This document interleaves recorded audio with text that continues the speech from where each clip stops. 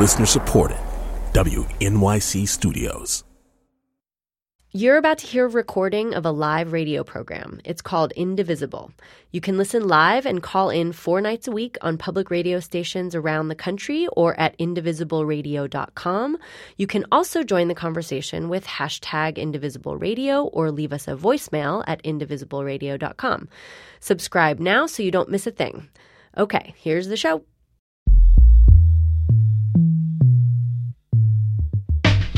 This is Indivisible, public radio's national conversation about America in a time of change. And good evening, everyone. I'm Brian Lehrer from WNYC in New York, your Tuesday host on Indivisible, our national call-in show for the first 100 days of the Trump administration. It is day 75. Indivisible is 3/4 complete. On the Tuesday Indivisible, we've been doing two things: creating a space where Trump supporters and Trump detractors can actually listen to each other, get out of our political bubbles, and monitoring how the Trump administration is trying to change American norms for better or for worse. And let's dive right in to some Obama-era norms that have been challenged in just the last week since we last spoke. And these are mostly very divisive things that have many detractors. Here we go. He withdrew Obama-era protections for women in the workplace. He signed a bill repealing internet privacy protections.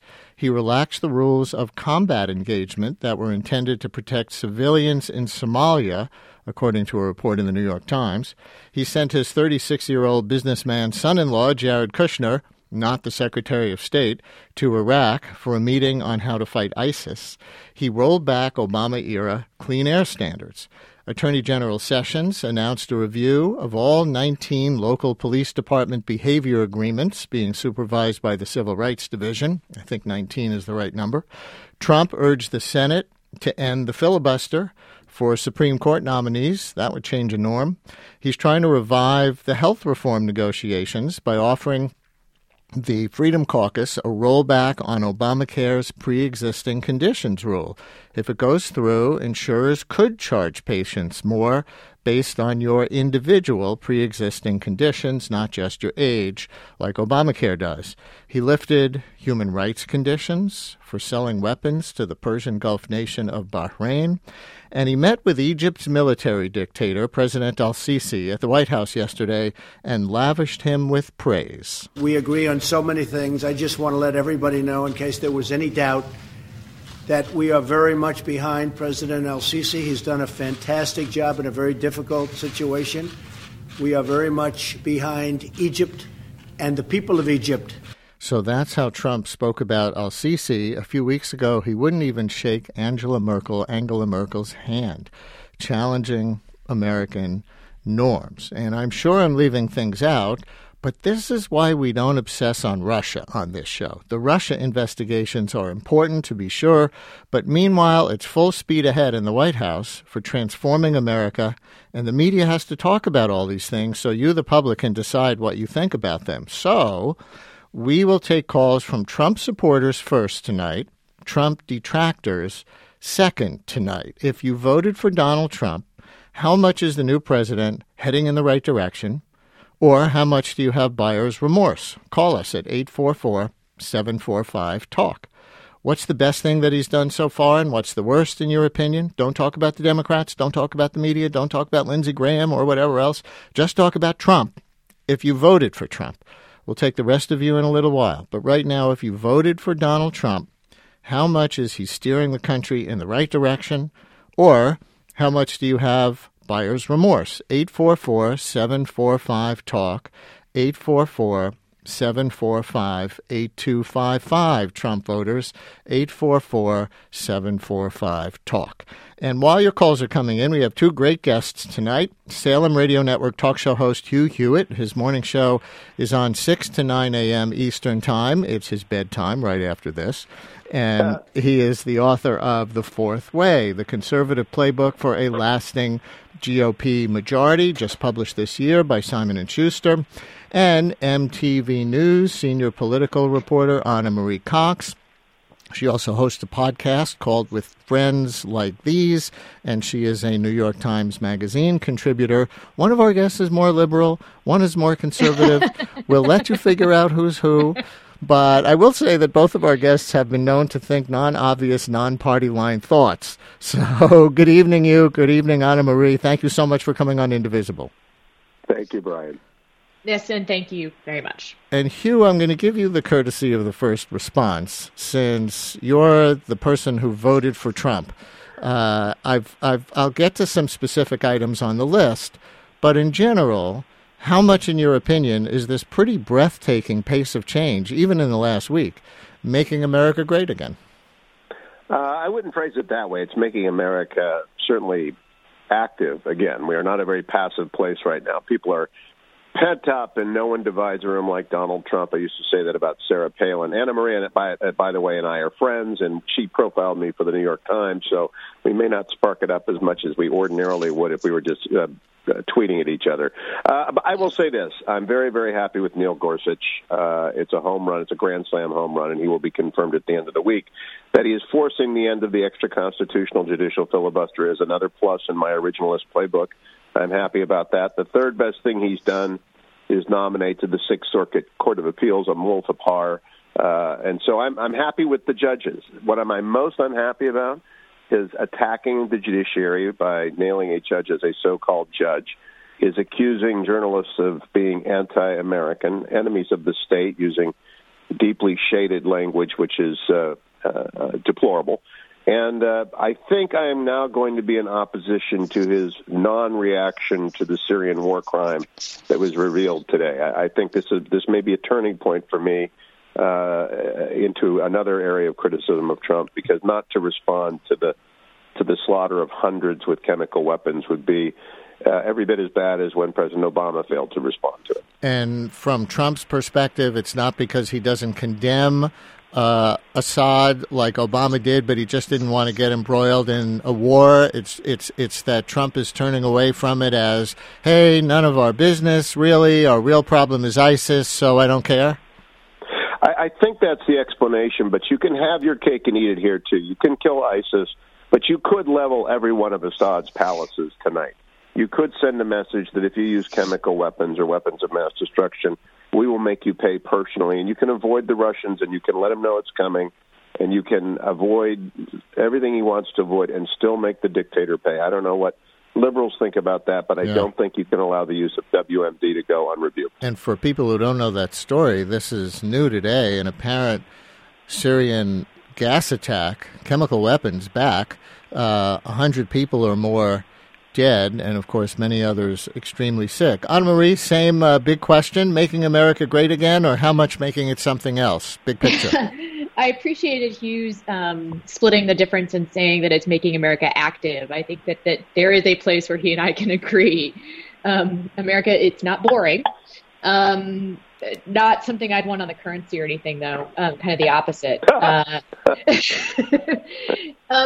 I think that Hugh has. I'm not surprised at what Hugh found good about Trump's first 75 days. I think that a lot of conservatives, traditional conservatives, people who still call themselves conservatives, are probably most happy with judicial nominations that Trump has done. I'm guessing there's probably even more that Hugh's not happy with. At that long list that you read at the beginning of executive orders, sort of rolling back various pieces of the Obama administration, you can take exception with using executive orders to do things. I also think you can take exception with executive orders to undo them. And I don't think there's a single voter in America that asked for privacy rights to be rolled back. I think there's some argument that some of the things that Trump has done with executive orders are following through on campaign promises to the extent he has a mandate, which is, questionable. But he's been, just not letting, not letting anything slow him down. So what was that about with the privacy rights this week? Why does he want to let internet service providers gather more and sell more of our data? Well, that was an exercise of the Congressional Review Act. And for the listeners who don't understand, the law was passed in 1996 that said any regulation that issues from an outgoing administration in its last 60 legislative days may be reversed by simple majorities not subject to the filibuster. And a whole host of those regulations have been put on the table and are being methodically reduced, not so much for their content as for the fact they are believed to have been rushed through in order to serve special interests. In this instance, I'm not a specialist on the Internet, but my privacy wasn't endangered any more than it was 6 months ago. These are late-in-the-day regulations by a lame duck administration across a whole host of grounds. So I don't think of it as Internet privacy. I think of it as making sure that we do not have agency rulemaking that are really laws in the last 6 months of an administration. Anything more on that from you, Anna Marie?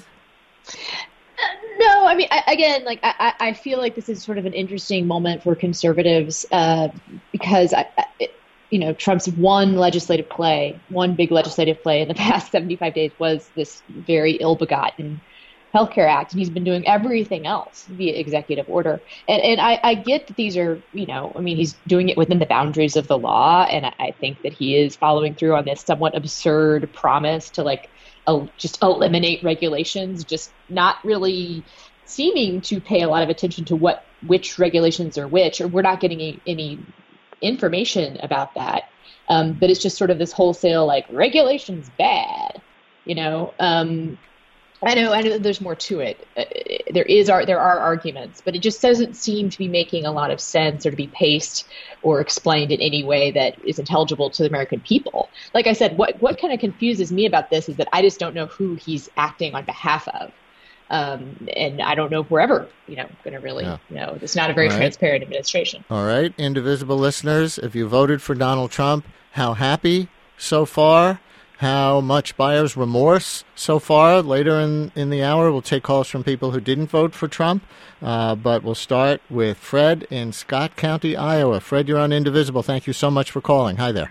Hi, how are you? Good. How you doing? You voted for Trump, right? I did, and I'm kind of somewhere in the middle. I'm not happy with everything about him, but I'm not disappointed completely either. Like I was telling your producer, I just wish he was a little bit more polished, maybe a little bit more refined. I mean, the early morning, late night tweets, sometimes that's a little ridiculous, but his policies, I don't think they're all that bad. One thing in particular that stands out that I would like to mention is you were mentioning at the beginning of the show. For example, he had just changed the rules of engagement with the military. Yes. And you had mentioned that, the rules of engagement during Obama were implemented to protect civilians and whatnot.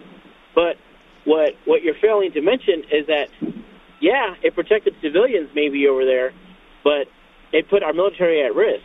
And I know this not firsthand, but secondhand, because family members of mine were in battles, live fire battles, and were injured and saw their friends essentially shot in front of them because the rules of engagement during Obama was that they could not shoot first. They had to basically ask questions first and then shoot. So they were basically sitting targets. And that's what the media fails to mention is that, well, we're not putting our military first during Obama, but now we are. But, of course, I understand liberal media. You have to mention, well, it's going to harm civilians. Well, maybe so, but you know what? That's the price of war, and unfortunately, that's what we got to pay. And I would rather pay with civilians who aren't Americans and who aren't in the military, as opposed to our own, friends and neighbors and family. Fred, I hear you. Thank you very much for starting us off. Who else? Trump voters? How happy? How much buyer's remorse? It is 844-745-TALK. 844-745-8255, 844-745-TALK. And Paul in Ocean County, New Jersey. Hi, Paul. You're on Indivisible. Hi there. Thank you for having me on. How happy? How much buyer's remorse? Well, I wouldn't say quite buyer's remorse just yet. Let me just tell you a little bit about where I'm coming from. I consider myself to be very conservative, a strict constitutionalist in the truest sense. I would, favor smaller government. I would also favor, at the same time, the legislature taking the lead as far as our governance is concerned. I'm wary of big executive overreach, a lot of what's called the fourth branch of government, the administrative state. So a lot of these regulations being repealed through the Congressional Review Act, that's very good. But I've taken a lot of pause recently in the latest healthcare battle specifically, when I saw the president use the bully pulpit to attack, people like the members of the House Freedom Caucus, people who are fighting for real conservative reforms in the Congress. And I'm, completely on their side. I would not back Trump over them in an instant. Him meeting Rand Paul over the weekend, I think that was a good step. But he seems like he's been really on Paul Ryan's side throughout this, first bit of his tenure here. So I'm looking forward to him, butting heads with Congress a little bit more when it comes to the whole go along to get along crowd when the House leadership is concerned. Paul, thank you very much. Let's go right to Karen in King of Prussia, Pennsylvania. Hi, Karen. You're on Indivisible. Hi. Thanks for having me on. And you voted for Trump? Yes, I did. How happy? How much buyer's remorse? No buyer's remorse yet. I keep hearing this hesitancy in our callers saying, yet. No buyer's remorse yet. Okay. Keep in mind, it's very early in the game. It is. We haven't even reached 100 days. Correct. So I really, honestly, am very concerned about everyone, not just the media, but everyone, giving him a chance to show what he can do. He has made true on a lot of promises. He is moving in the right direction. I have concerns about health care reform. I have in the same direction as the previous caller? Yes. And I mean, my most immediate concern was their lack of reaction to the Syria incident. But quite frankly, I do believe there will be a reaction. I don't think it will be military, but he will say or do something. I don't think it'll be strong enough, unfortunately. I think there needs to be a stronger tactic played there. There was not in the previous administration, and there needs to be one in the current administration. And Karen, I'm going to leave it there for time, and I appreciate your call. So Hugh Hewitt, there's a little sampling. It's completely unscientific little sampling, but we're getting a sense of what some Trump voters like, what some Trump voters don't like. I think that most Trump voters, I'm guessing he has a 90% approval rating among people who voted for him. But it's slippery. It's slippery because he did not deliver health care, Obamacare repeal and reform. That's not really his fault. There is within the Freedom Caucus what I call the Area 51 sub-caucus, who believe in legislative flying saucers that will land out of nowhere and repeal the rules of the Senate or alter the terms of reconciliation bills. And they are the Rand Paul people, the Justin Amash people, and I know some of them. Some of them I'm very friendly with. But they frustrated the repeal and replace. In your list at the beginning, Brian, you mentioned that one of the things he wanted to do was to attack the pre-existing condition ban on rating. Actually, what is proposed, the most that was proposed, that was going to be left intact. He proposed to allow states to waive the essential benefits, and allegedly in the zombie bill, the one that still walks the night in the halls of Congress, he will allow for states to allow for rating based upon health, which is not a ban you would still be obliged to issue, right? But you would issue at expensive levels. That's right. And I was just going to say that's right. It's not technically, Right, and I think that's how I framed it. They could charge people more based on pre-existing conditions, not just on age, as Obamacare has it. We will continue in a minute with Hugh Hewitt and Anna Marie Cox and your calls here on Indivisible.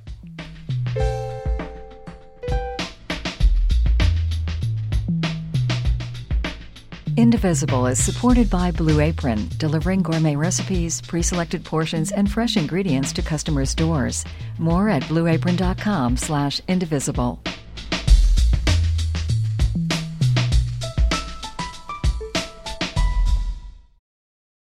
There's a lot going on right now. Mounting economic inequality, threats to democracy, environmental disaster, the sour stench of chaos in the air. I'm Brooke Gladstone, host of WNYC's On the Media. Want to understand the reasons and the meanings of the narratives that led us here, and maybe how to head them off at the pass? That's On the Media's specialty. Take a listen wherever you get your podcasts.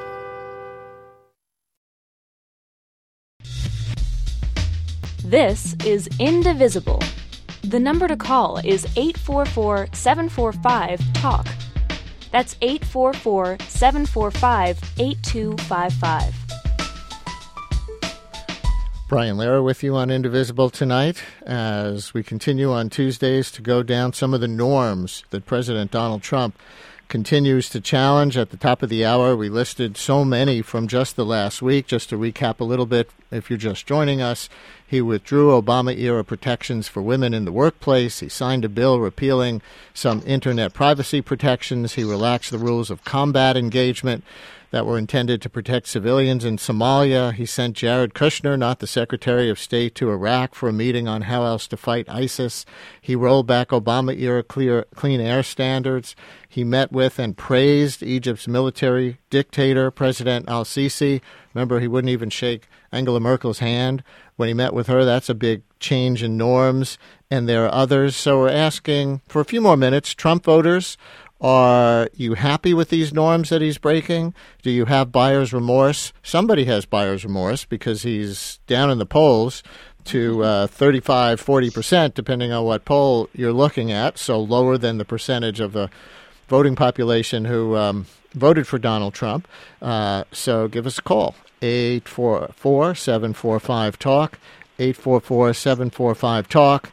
And then we'll take calls from those of you who didn't vote for Donald Trump coming up in a little bit with Anna Marie Cox, host of the podcast With Friends Like These, senior political correspondent for MTV News and contributor to the New York Times Magazine, and Hugh Hewitt, host of The Hugh Hewitt Show, 6 to 9 a.m. Eastern Time on Salem radio stations, and author of The Fourth Way, the conservative playbook for a lasting GOP majority. Anna Marie, I see that you tweeted today about Trump pulling back those Obama-era protections for women workers. What did he actually do there? I don't think too many people heard that story.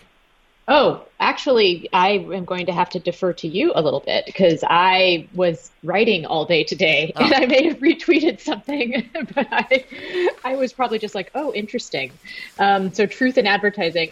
I do want to comment on something that you mentioned, though, sure, which is about sending Jared Kushner to Iraq. Go. Which is now like the seventh or eighth thing that apparently, Jared is in charge of.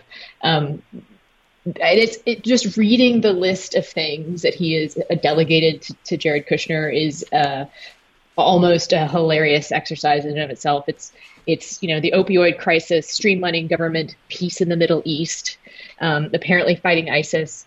I have many opinions about this, but I'm going to put aside any judgments I have about his qualifications or fitness for those particular jobs and just point out something that I don't hear a lot of people talking about, which is one of the many problems here isn't just like whether he's qualified or whether there's conflict of interest or whether or not this is nepotism. It's that since it is nepotism, since he is related to the president, there's no way he can fail. Not meaning that he can't literally fail. I mean, all of those things could go horribly wrong, but what would be the consequences if they did? He can't be fired. He's going to be married to Ivanka no matter what. And Trump has already decided in his, Trump does not ever admit he's wrong. I don't think he would ever admit that Jared Kushner is not the right person for the job. He fired Michael Flynn when he felt he had a reason. It wouldn't be so easy for him to fire Jared Kushner. And also, remember, he still continues to stick up for Mike Flynn. He at the press conference afterwards, he defended Michael Flynn. He seems to have not actually been that into firing Flynn even. So, yeah, I don't know I fear for the country at the consequences of Jared making a mistake. I think he will be just fine, and that's the problem. Let me get a couple more callers in here. Aaron in Williston, North Dakota. You're on Indivisible. Hi, Aaron. Hi, how's it going? Good. Voted for Trump? Yes, sir. How happy? How much buyer's remorse? I have very little buyer's remorse. I think the only concern I have, listen to that last caller, definitely Kushner, I feel like there's a lack of transparency as far as not only his qualifications, but what he's contributing. But the only other issue I have is his repealing of the Dodd-Frank Act. I feel like that's one of the better things that came about from the Obama era, and I don't really understand everything that he's repealing. Uh-huh. Well, that's just, they haven't even gotten to that one yet, but that's just a campaign promise at this point. But they'll want to roll that back. So you've got concerns about that. You told our screener you're happy he's putting our interests and values first, anti-globalism. Yes. I feel like globalism is probably the worst thing to happen in this country since I've been alive. I feel like globalism, going the way that Obama and Hillary were going, it would be the end of our country, ultimately, because a lack of borders, a lack of our own economy. Uh-huh. I feel like that would destroy us. So you like the trade stuff and you like the immigration stuff? Yes, sir. I think those are necessities to have a solid country. How about the foreign policy stuff, if you're focused on it at all? I've mentioned a few times that Trump met with al-Sisi, the strongman leader of Egypt, who President Obama would not meet with, and Trump lavished praise on him while he wouldn't even shake Angela Merkel's hand during their tense joint appearance last month.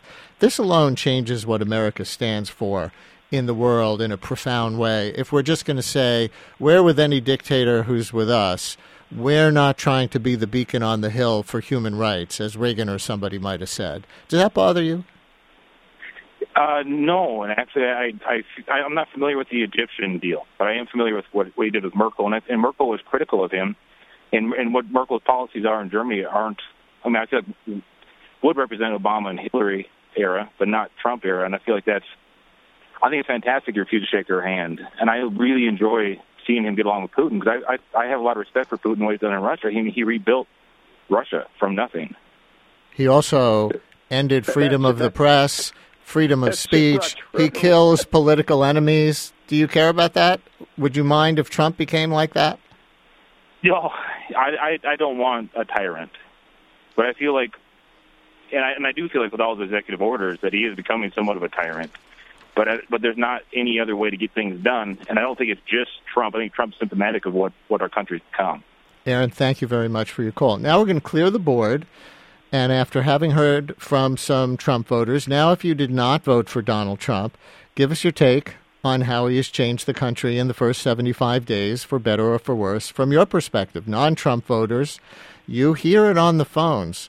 Trump voters are not very dissuaded. If you think what's going on regarding Russia, if you think what's going on regarding his kind of cozy, uncozy relationship with the truth, any of these things, this is not dissuading a lot of Trump voters. We hear this on the phone from their support for him in general. So non-Trump voters now, you get a voice, 844-745-TALK, 844-745-8255, 844-745-TALK. Don't talk about anything from the campaign. Talk about what he's done as president. What are the worst things if you're a Trump detractor? Is there anything that he's done that you like? 844-745-TALK. If you did not vote for Donald Trump, how is he doing on day 75? Hugh Hewitt, how about you on the al-Sisi thing, suspending human rights conditions for selling weapons to Bahrain? This is, the end of American exceptionalism in the way conservatives have defined it, isn't it? Well, we disagree, Brian, although I must say that you are much nicer to your callers than I am to mine. The last caller's incoherent rant about Putin. Putin is a killer, as Dick Cheney says. He's a KGB colonel, and we should want nothing to do with him other than what we have to do with him because he's a major world figure and we have to deal with major world figures. I don't want a reset button. I don't want any of that. I'm disappointed not with meeting with Sisi. I'm very happy with that. What's been happening in the Middle East is a realignment so that Israel, the Saudis, and the Egyptians are actually aligned against the world's greatest threat to peace, Iran. And Iran is aligned with Russia and Syria, and we have Saudis, Egyptians, and Americans and Israelis all on one side, on Team A, and Donald Trump may want to try a rapprochement with Russia in the way that Nixon did a visit to China, but he was very clear Mao was still a killer. We can have mutual interests with Russia, but we should not downplay the fact that Putin is, as you pointed out, Brian, a merciless murderer of journalists and innocent people, and we have to be very clear about that.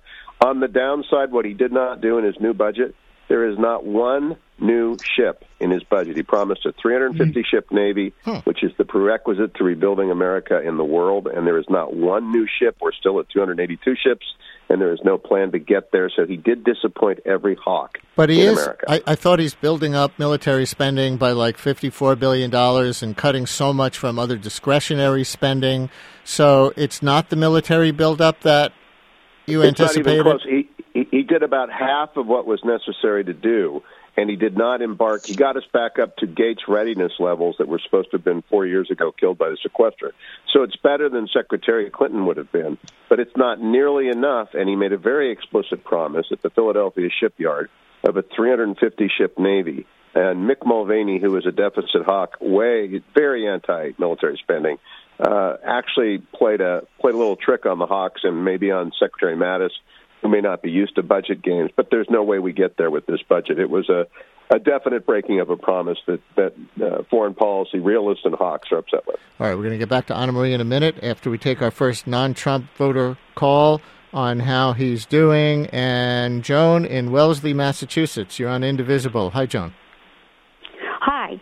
I'm concerned about the Trump policies that are increasing the availability of fossil fuels and damage to our environment. And I feel that he's bowing to or just giving away things to his billionaire friends who own big corporations that use fossil fuels, so they want to make more profits. Joan, thank you very much. Let's go to Guy in Rocky Mount, North Carolina. Hi, Guy. You're on Indivisible. Yeah, this is Godfrey from Rocky Mount, North Carolina. Hey there. And my primary issue today, which not many people focus on it, but I have been focused on it for many years. I've worked in the power industry. His idea of leading the United States, which is, a world leader, into more coal and more fossil fuel is asinine and dangerous. And personally, I feel that we can't be pace setters if we're going backwards, okay? And the danger to the third world and people that are susceptible to consequences of climate change are going to be devastated. And lastly, I'd like to add one thing that people aren't too aware of. If we discuss climate change, we have to consider the fact that we've only been here for a microsecond of this planet's history, and to think that we have changed the climate in the short time we've been on this planet is terrible. Guy, thank you. Or I think I got your name wrong. Say your name again. Yeah, I'm Godfrey. Godfrey, I apologize. Thank you very much. And Eric is it Kenosha, Wisconsin? Eric from Kenosha, Wisconsin. Hi, Eric. So a non-Trump voter, what's the worst of it to you? I guess the worst of it is probably his failure to really jump into dealing with North Korea. He said a few things the other day about how he's going to deal with it with or without China. But I don't understand the bulliness of his behavior. He needs to work with China to get this done. And telling him he's going to do it, saying he's going to do it with or without China, I don't think advances his cause any. Maybe it's a great negotiating technique he thinks, but is there anything you like that he's done? Well, I think he has raised issues. I mean, I believe that it's important to protect our borders. I'm not in favor of how he's going about it. Obama certainly deported a lot of people, and I think it's important for people to realize it's important to protect our borders, but not to make blanket statements taking good, productive, non-criminal people who have been here for a long time and scaring them and making them think they're all going to be taken away, which, one, he's not going to be able to do that. That's not going to even happen. And why he's talking about things that he's never really going to be able to do. And Eric, I'm going to leave it there. Thank you, by the way. Thank you. And by the way, being from Wisconsin, you might be even more interested than other listeners to know that Speaker of the House Paul Ryan is going to be our guest on Indivisible tomorrow night with our Wednesday night host, Charlie Sykes. Anna Marie and Hugh, can I ask you both, how's democracy holding up on day 75? Anna Marie, when we established this Tuesday night series as being about norms, one of the big things we had in mind was not just that Trump likes authoritarian leaders, such as Putin. It was that he wanted to be like Vladimir Putin, and he immediately went after the institutions of democracy like media and the courts, not to mention that he had encouraged Russia in the campaign to hack Hillary Clinton's private email server. So day 75, how's democracy holding up according to you? I feel on day 75 we're okay. I think that the institutions are holding, which is what they're supposed to do. The courts are functioning in a check, and Congress is functioning as a check. And I think we have seen, I don't want to use the word resistance because that's become a little freighted, but I think you are seeing in the everyday sort of running of government feedback to Trump about what. And unfortunately, your phone is starting to break up, which means it's Hugh's turn. Hugh, how's democracy holding up? And how concerned were you as a Trump voter that he might actually weaken the institutions of democracy given how he campaigned? I am not at all worried about that. I spent quite a lot of time. I had a very bumpy relationship with Trump, as you know, Brian. We talked about up and down.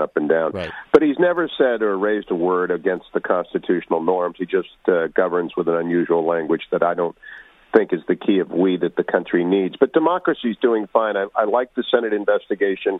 I thought when Senator Burns, Senator Warner had their joint press conference, it was for first and perhaps the only bipartisan moment of the last 2 years. And I welcome that investigation. Russia's attack on us was real and sustained. Their capabilities are ferocious, and we have to get ready for their next deployment in our next election cycle, and we have to be more on guard across the board. I will say I think it's a little bit overwrought. Everything is a little bit overwrought. I think everyone's got a general going to DEFCON 5, if that's the right number. I think 5 is the lowest. Maybe DEFCON 1 is the highest. I don't know. I get it wrong. I'm a civilian. We got a DEFCON 5 reference in here. We got an Area 51 reference. Anna Marie, take our last 45 seconds here. I don't know how much of what you heard I said last time, but I guess, you and I are in another area of agreement. This is really boring for people maybe, because I think we're doing okay. I mean, I'm more on the side of panicking until proven otherwise. But the institutions are holding up. People in the institutions are providing the kind of resistance, and again, resistance is a freighted word, but I think it's okay to use here, to what Trump tries to do. And the people themselves, the people in the streets, and writing letters and making calls, are participating in the democracy in the way that they can. I want to thank Anna Marie Cox and Hugh Hewitt. Listen to their podcast and radio shows, buy Hugh's book, read Anna Marie in the New York Times Magazine. Thank you very much for joining us. We really appreciate it. Check your local listings for Hugh's morning show and Anna Marie's podcast, Friends Like These. When we continue in a minute, we will launch an Out of Our Bubbles interactive experiment for Indivisible's final 25 days with David Isay from StoryCorps and you. Stay tuned.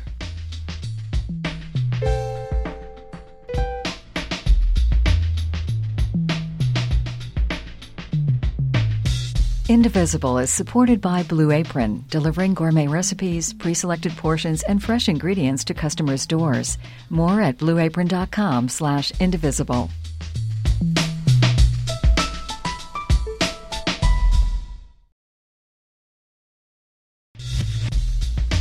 This is Indivisible. The number to call is 844-745-TALK. That's 844-745-8255. And I'm Brian Lehrer on Indivisible, this national call-in show for the first 100 days of the Trump administration. Today is day 75. and we head into the fourth quarter of this politics and community building project. Remember that one of the main points of Indivisible is to help our country that has been so bitterly divided by the election and is plagued by a polarized media, at least have a place where people can listen to each other and understand a little better what Americans not like ourselves, whoever we are experiencing that leads us to very different political passions. That's why we've been taking calls every Tuesday from people who voted for Trump and people who didn't vote for Trump. And we know that politics in the last year has caused tension in families. It's contributed to some divorces. How many of you have defriended people on Facebook because you couldn't stand their politics?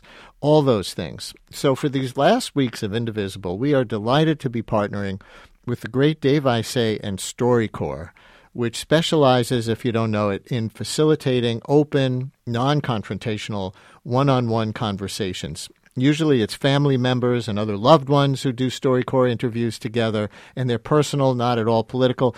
For this project, though, we're inviting you to talk to someone whose politics are different from yours, who you would like to get closer to by having a conversation. We'll talk to Dave Isay himself shortly, but here's an example that StoryCorps has already produced. This is 29-year-old Jen Stanley of Chicago, politically liberal, and her father, Peter, who lives in Boston and is more conservative. Here's 3 minutes of their StoryCorps conversation intended to help them reconcile. I try to not bring up politics, but you always watch the 5 o'clock news, and the minute any politician steps on, it doesn't matter who it is, I just cringe. Me too. Yeah, but you have to say something, whereas I would like to just pretend it's not happening. But maybe the answer is we don't watch the news when you're there. Maybe. But now I feel like we've gotten to this point where we're together and we're fighting about politics. And those would be the times when I hear you say, I can't even talk to you, Dad. If you're going to get so angry and flip out about it, then you know what? I'd rather you didn't talk to me. But see, this is what drives me crazy, though. You start these conversations. Well, I ask questions. What do you think about this? And what do you think about that? It's me trying to glean information from somebody who is significantly more educated than I am and whose opinions I trust. I'm really surprised to hear you say that.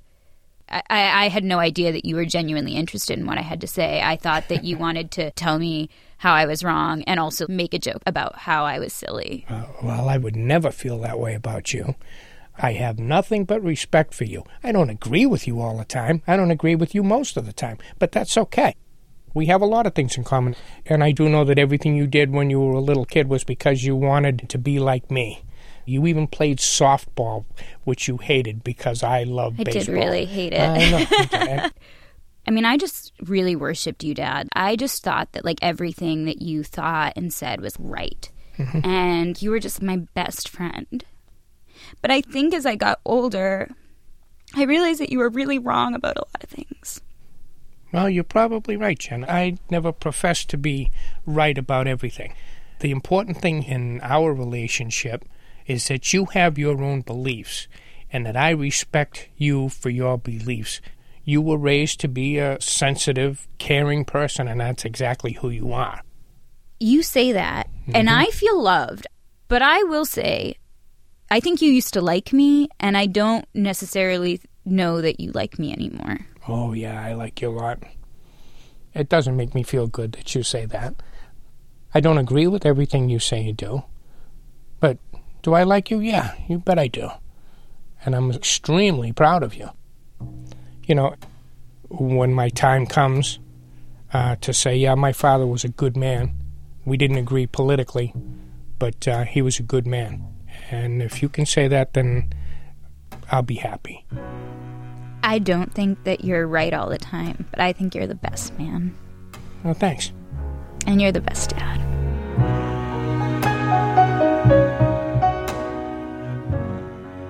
Jen and Peter Stanley in their StoryCorps conversation, and with me now is David Isay, the founder of StoryCorps. Hi, Dave. Our worlds intersect. Welcome to Indivisible. Hi, Brian. It's great to be here. And Jen Stanley from that excerpt is with us, too, for a couple of minutes. Jen, thanks so much for a little time. Thank you for having me. And for doing that. It took courage, didn't it? Yeah, in some ways, but I think my dad and I have a special relationship, and you know, I'm from like a big Italian family. Like, we're not afraid of arguing with each other. You know, I think we're pretty open, and he knows how I feel about things.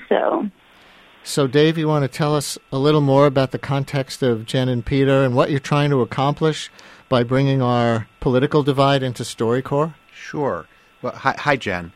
Hi, Dave. Hi. So Jen did really the first of its kind interview that I'm aware of at StoryCorps. And, you know, on your show, local show in New York, Brian Lehrer's show, 14 years ago, we launched StoryCorps. So we did a proof of concept here. Before we had a booth in Grand Central Terminal, we came on the air and we started talking about this idea, and we had people volunteer to test it.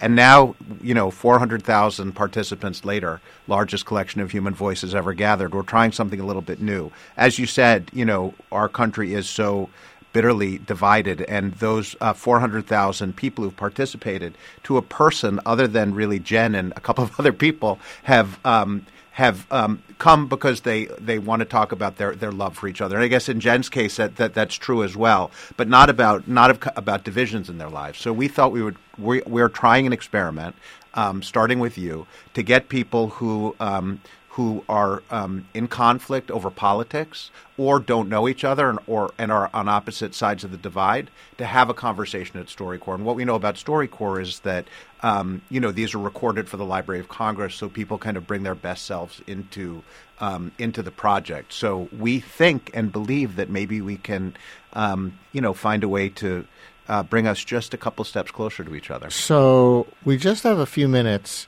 for a phone-in related to this for week 1, and then we'll continue it on Tuesday nights for the next 3 weeks.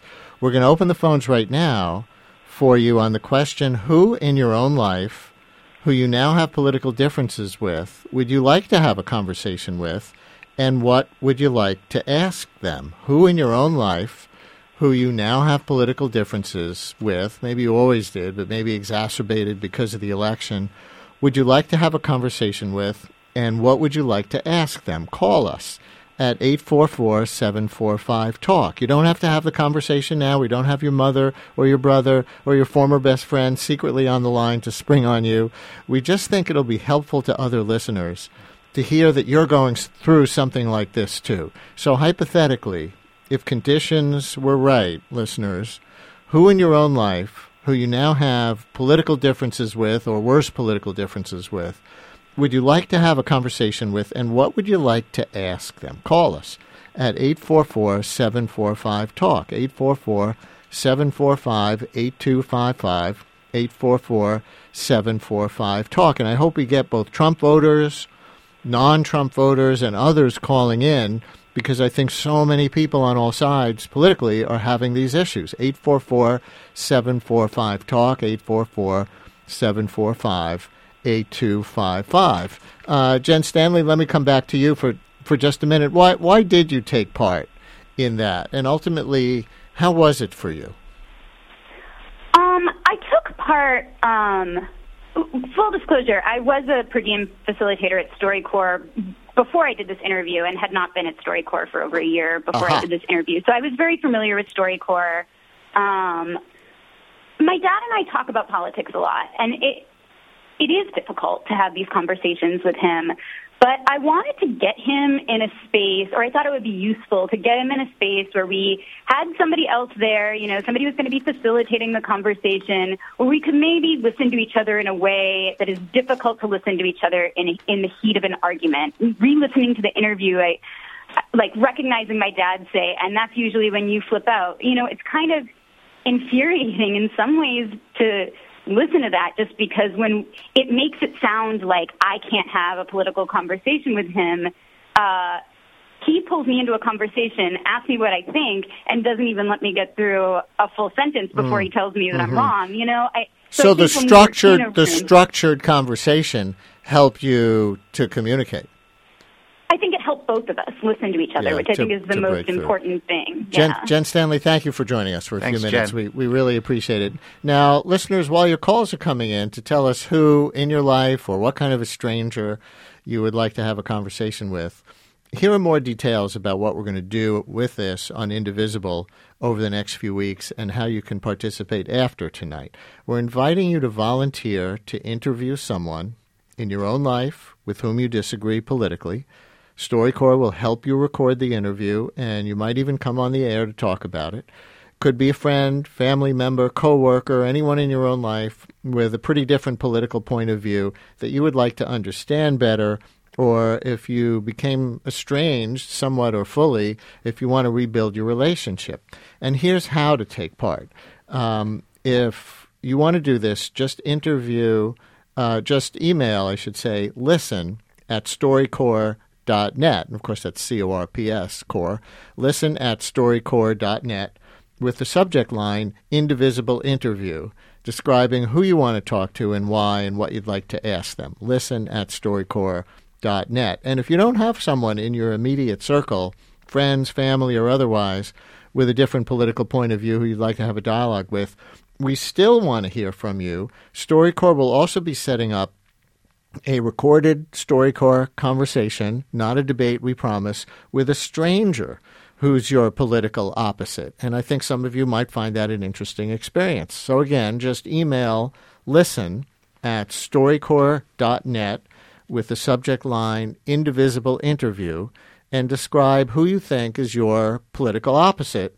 StoryCorps will try to match you up and facilitate a conversation. So, Dave, in our remaining few minutes, you want to listen to some fantasy conversations from some of our callers? Let's do it. And see who they already know or what kind of stranger they might like to have an interaction with. Edward in Boonville, Indiana. Edward, thank you so much for calling in. Thank you very much for having me on the show.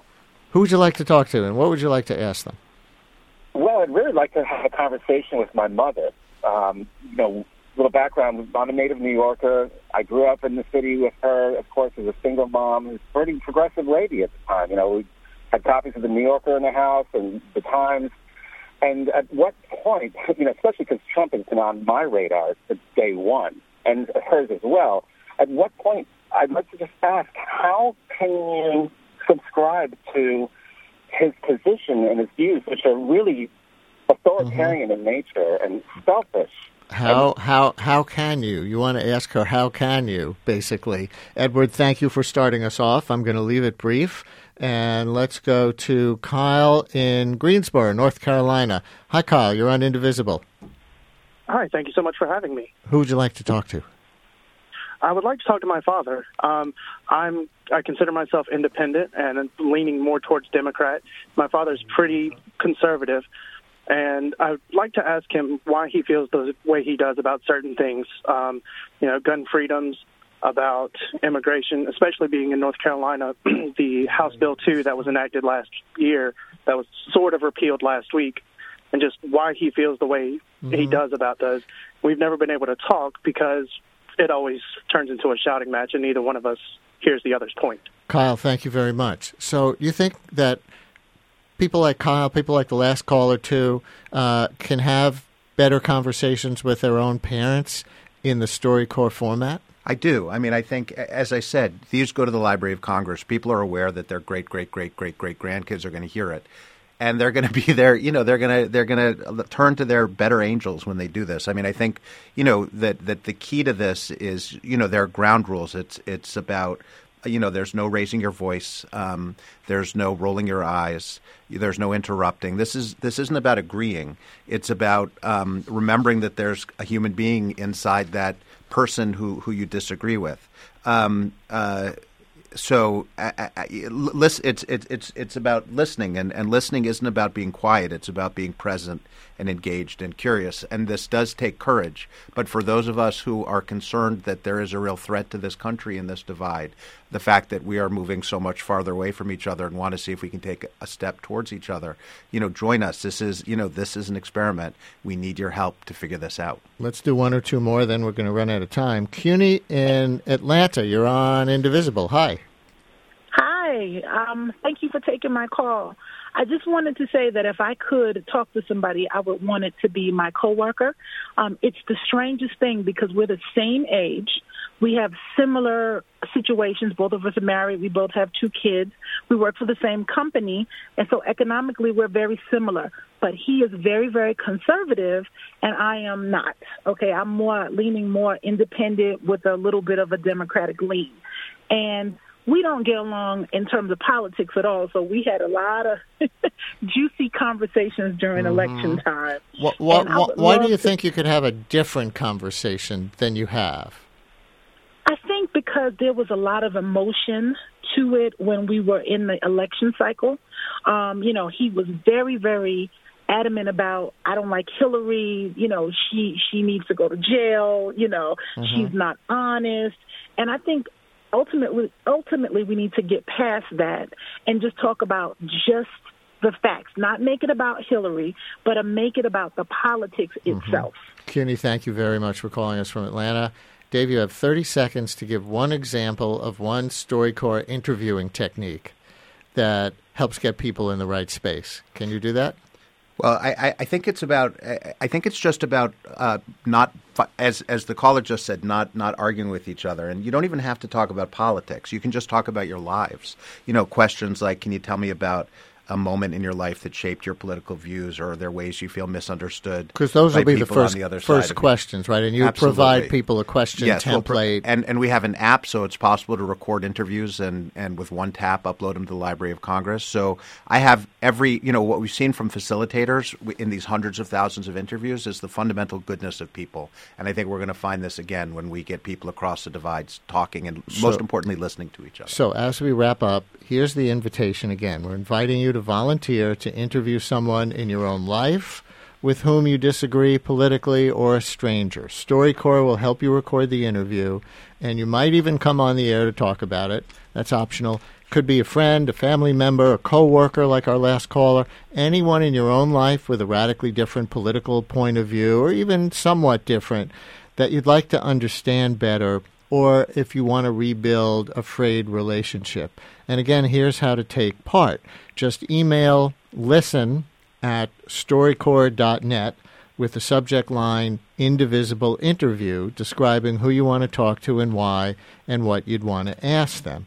And again, if you don't have someone in your immediate circle, StoryCorps will also be setting up recorded StoryCorps conversations, not debates, we promise, with a stranger who's politically different from you if you'd like to play sort of politics roulette and see who you draw. Again, email listen@storycorps.net with the subject line Indivisible Interview and describe who you think is your political opposite or what kind of person, if it's not a specific person you have in mind, and StoryCorps will try to match you up and facilitate a conversation. Dave Isay, talk to you next week. Thanks so much for partnering with us. This is so exciting. Thanks, Brian. I'm really excited about this as well. And listeners, another special Indivisible tomorrow night when our Wednesday night host Charlie Sykes interviews Speaker of the House Paul Ryan. I'm Brian Lehrer. Talk to you next Tuesday on Indivisible.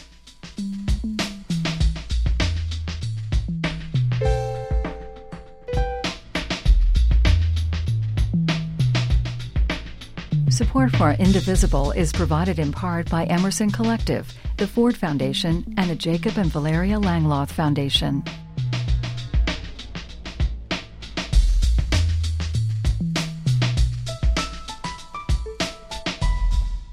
If you like the Indivisible podcast, rate and review it and tell your friends. And thanks for listening.